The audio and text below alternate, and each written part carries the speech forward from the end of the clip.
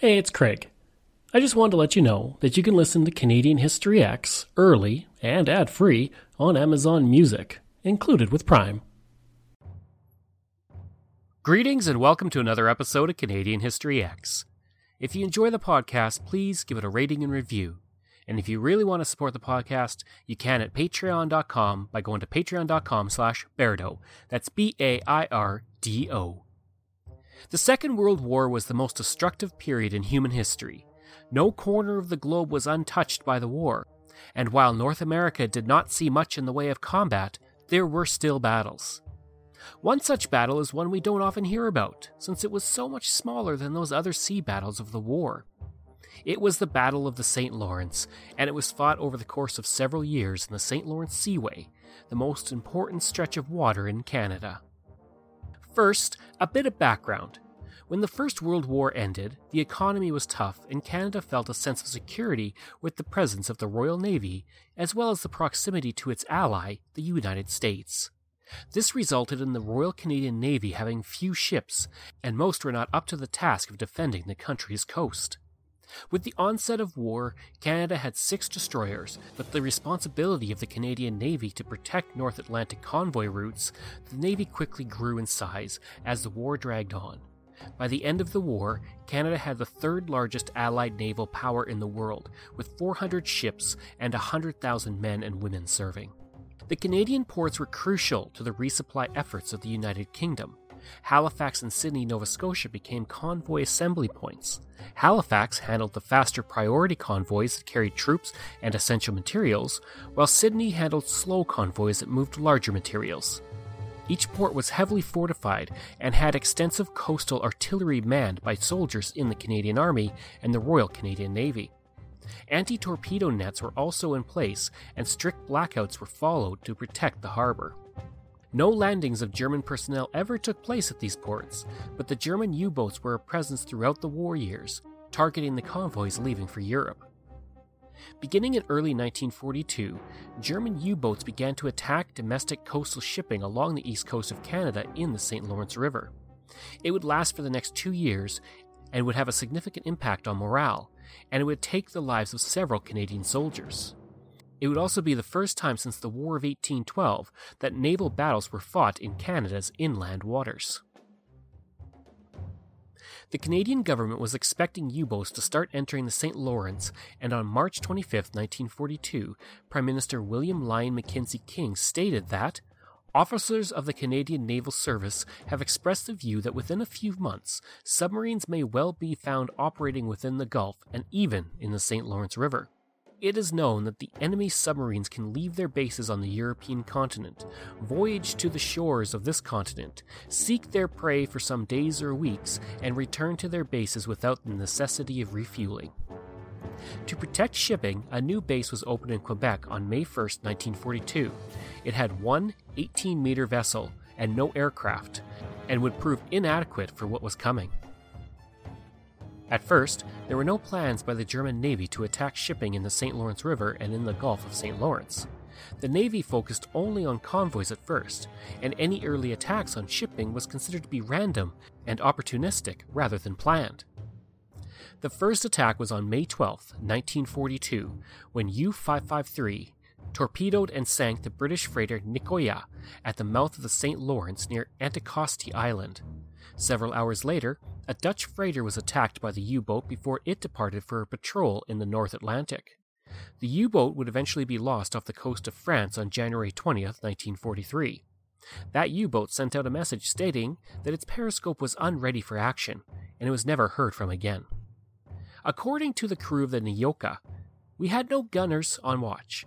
We never used watches in the St. Lawrence, and we were only due to start them in the morning after we were sunk.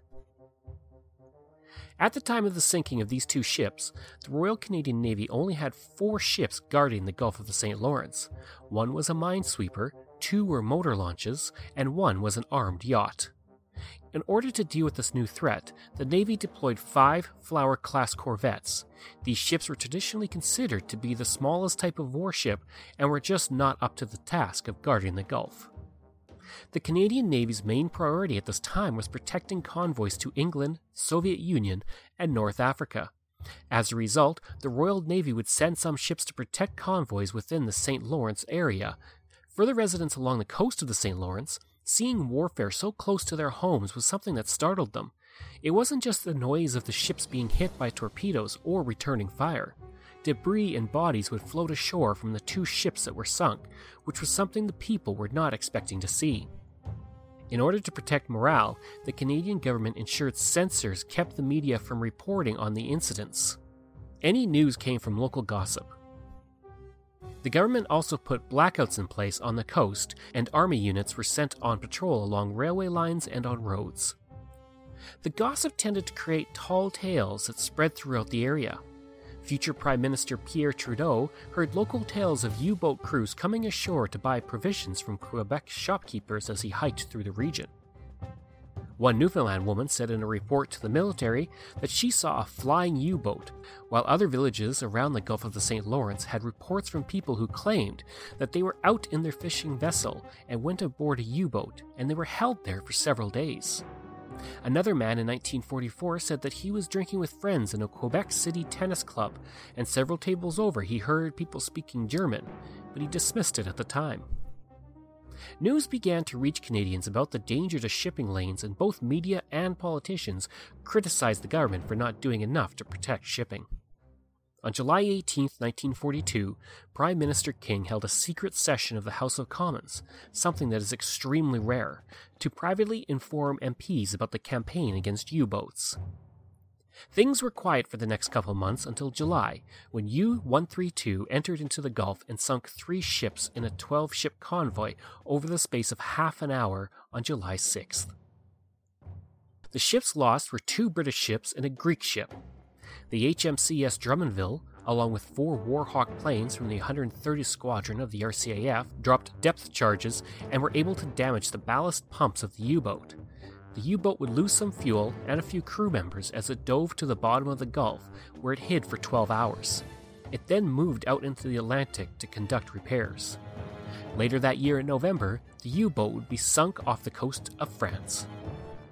1 month later, U-517 sank 9 ships and damaged 1 more over the course of 2 weeks. This U-boat would hold the distinction of sinking the first Canadian ship when the HMCS Charlatan sunk on September 11th. The Charlatan had been returning to base with a minesweeper when it was struck by 2 torpedoes on her aft side. She quickly went down, but most of her crew were able to get off the ship. Several died, though, when the depth charges went off as the ship sank. Lieutenant Commander John Bonner and 8 of his crew were killed out of the crew of 64. At the time of the sinking, the Charlatan was only 1 year old and had been launched on September 10th, 1941.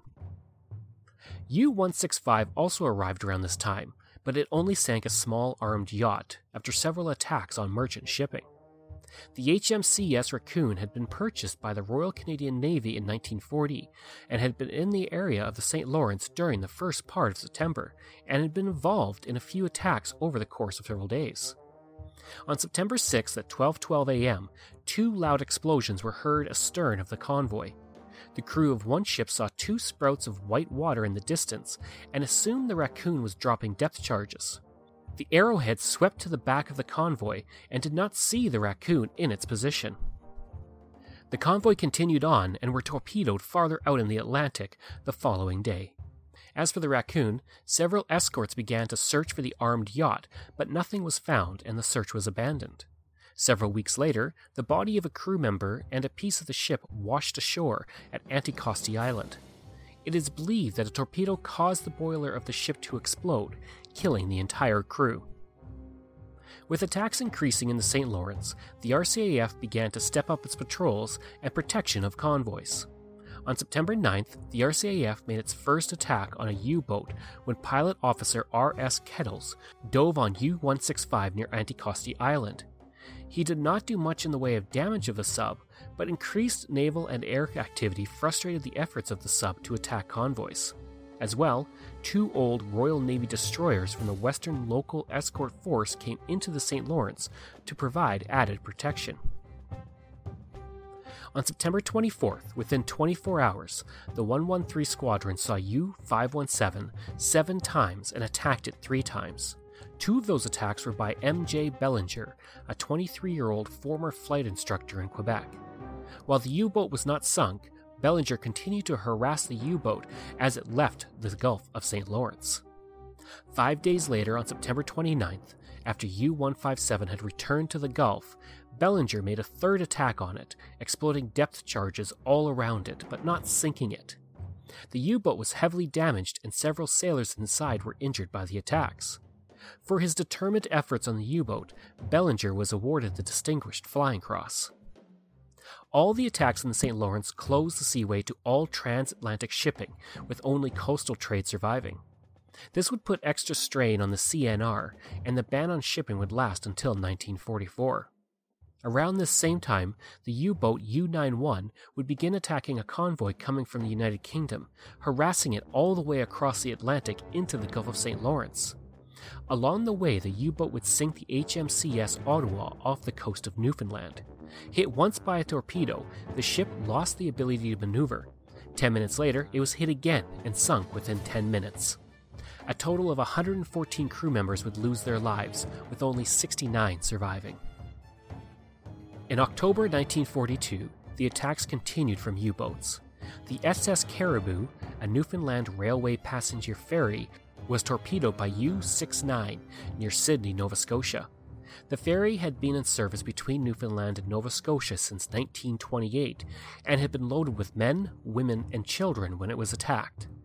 In total, 137 people died, and it signaled that the war had arrived at the home front for Canada. Many consider it to be the most significant sinking in Canadian waters during the Second World War. Among the dead were Captain Ben Taverner, who died with his sons Stanley and Harold, who were the first and third officers. Of 118 military personnel on board, 57 died. Of 73 civilians, 49 died, and of the 46 crew, 31 died. 5 pairs of brothers, all crew, were killed, as were 10 children. The HMCS Grand Mire was the lone escort of the Caribou, and it had to follow Navy directives and attack and pursue the U-boat. After 90 minutes, the Grand Mire decided to give up on the chase for the U-boat, and it came back to get survivors. 2 people would die of exposure from being in the waters that long. The captain of the Grand Mire was haunted by his decision to delay a search for passengers, even though he was following protocol. He would say, "Oh my God, I felt the full complement of things you feel at a time like that. Things you had to live with. You're torn, demoralized, terribly alone. I should have gone on looking for the submarine, but I couldn't, not with women and children out there somewhere.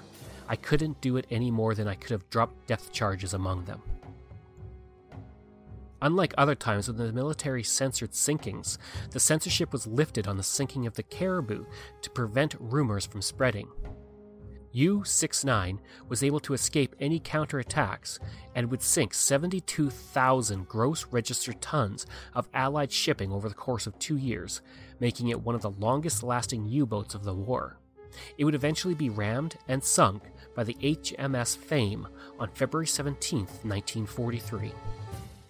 In November, U-518 sank 2 iron ore freighters and damaged another in Conception Bay, and was able to land a spy, Werner von Janowski, on the shore of Quebec. Shortly after landing on the beach, Janowski was captured at New Carlisle Railway Station. He would become the RCMP's first double agent, but he provided little in the way of intelligence for the Allies. He would be sent to England in 1943, where he was kept as a prisoner of war. He would go on to work for the German Navy in the 1960s and die in Spain in 1978. Things were beginning to change in the Battle of the St. Lawrence in November, and U-183 had been ordered to go to the Gulf to start harassing convoys, but it turned away due to the oppressive Canadian patrols that prevented its entry. With the United States now entering into the Battle of the Atlantic, and with the loss of German shipbuilding capabilities to replace losses in battle, U-boats were deployed to primary Atlantic convoy routes and away from the St. Lawrence. In 1943, word reached the Canadian military and the RCMP that several German prisoners of war at Camp 30 in Ontario were going to attempt an escape and make their way to the northeastern tip of New Brunswick, where they would be retrieved by a U-boat. The Canadian authorities arrested all but one of the escapees at the time of the escape attempt, and the sole inmate to make it away made his way to the rendezvous point, where he was apprehended by the RCMP at a lighthouse on the night of the planned meeting with the U-boat. A task force led by the HMCS Rimouski waited in the harbor and detected U-boat 536 nearby, but the U-boat managed to escape, despite depth charges falling. U-536 would eventually be sunk in November of 1943 elsewhere in the Atlantic. Throughout 1943, the RCAF continued to successfully harass U-boat operations in Canadian coastal waters, and the Royal Canadian Navy had grown in size and had more resources for detecting submarines. By 1944, shipping lanes were opened up again, just in time for a resurgence of U-boat activity in the St. Lawrence. Now equipped with a snorkel device, U-boats were able to stay underwater without having to surface and risk detection. U-1223 entered the St. Lawrence in October of that year and would severely damage the HMCS Magog. While the ship did not sink, 3 crew members were killed, and the ship was towed by the HMCS Shawinigan into the bay, and it eventually made its way to Quebec. The ship was declared a total loss, and the crew were ordered by Prime Minister King to not discuss the action and damage with anyone. In the night of November 24th, U-1228 attacked the HMCS Shawinigan, sinking the ship and killing the entire crew of 91 people. Included in the dead was Dudley Red Garrett, who had played 23 games with the New York Rangers prior to enlisting with the Navy. Today, the best rookie in the AHL each season is awarded the Dudley Red Garrett Memorial Award. No one knew that the ship had sunk until the SS Burgeo, which had replaced the SS Caribou, arrived without the Shawinigan in North Sydney on November 26th. Wreckage of the ship and 6 crew bodies were found the following day. It was the worst case of military deaths in Canadian territory during the war.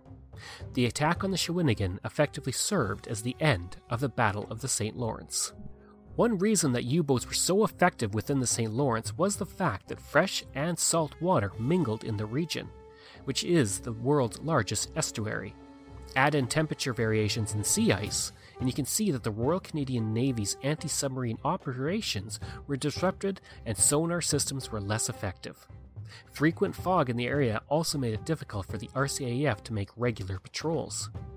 Even with the limitations caused by the St. Lawrence, 440 convoys and 2,200 ships were able to complete their missions and transport supplies and soldiers to the war effort in Europe.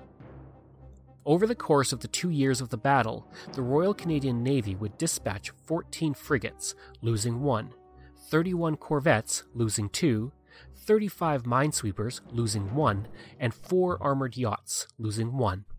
In addition, 15 RCAF squadrons patrolled the seaway, while the United Kingdom provided 3 ships and 1 squadron of planes. On the German side, 17 U-boats would patrol the waters during the battle.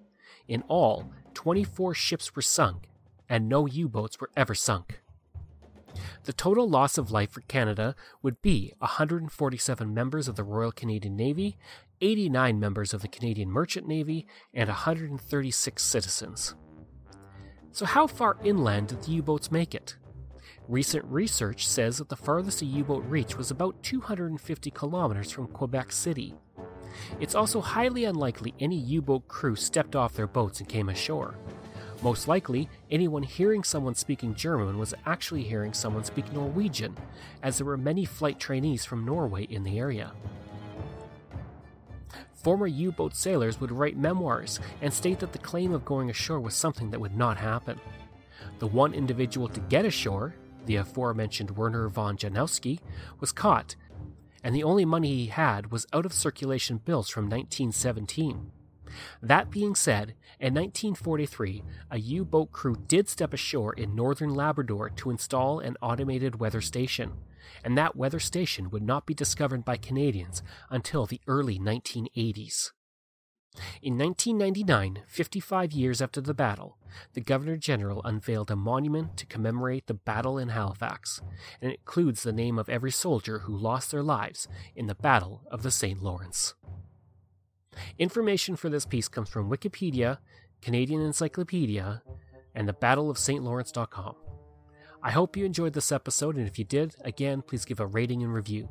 You can reach me with any questions or ideas at crwbaird@gmail.com, and you can find hundreds of articles on Canada's history on my website at canadax, that's ehx.blogspot.ca.